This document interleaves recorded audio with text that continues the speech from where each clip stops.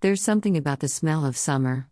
I keep the memory of it locked away to get me through the cold, gray months of winter. The smell of the last school bus ride, the excitement and anticipation of impending freedom masquerades under the guise of pencil shavings and mimeograph papers given as busy work to keep us learning until 3:05 p.m. on the dot.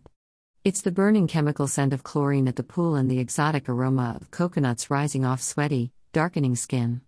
Little kids run around smelling of moon pies and fruit punch, swimming to burn off all that extra sugar. It's the burning of wood and your uncle being able to discern the difference between the hickory chips in the smoker and the charcoal briquettes in the grill.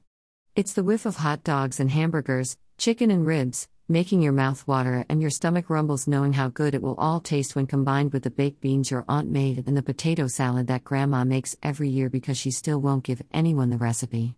The sweet, sugary perfume of marshmallows lightly toasting, being prepared for s'mores.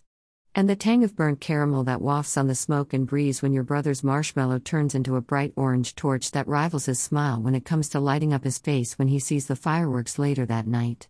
Sulfur and smoke tendrils creep up your nostrils, causing your eyes to water as your mom yells at your dad and uncles to make sure not to blow any fingers off lighting off the explosives that fill the night air with color and sound. The bright green essence setting off your allergies whenever dad mows the grass causing your eyes to itch and turn red as the setting sun at 8 p.m.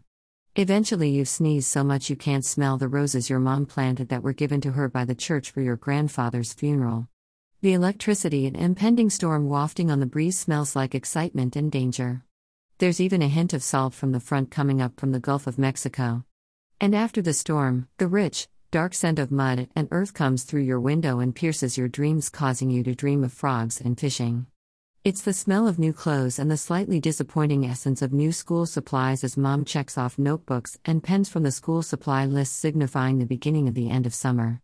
It's the smell of memories and history, the end of romances and the beginning of adventures, and the ongoing cycle of the wheel of life and time.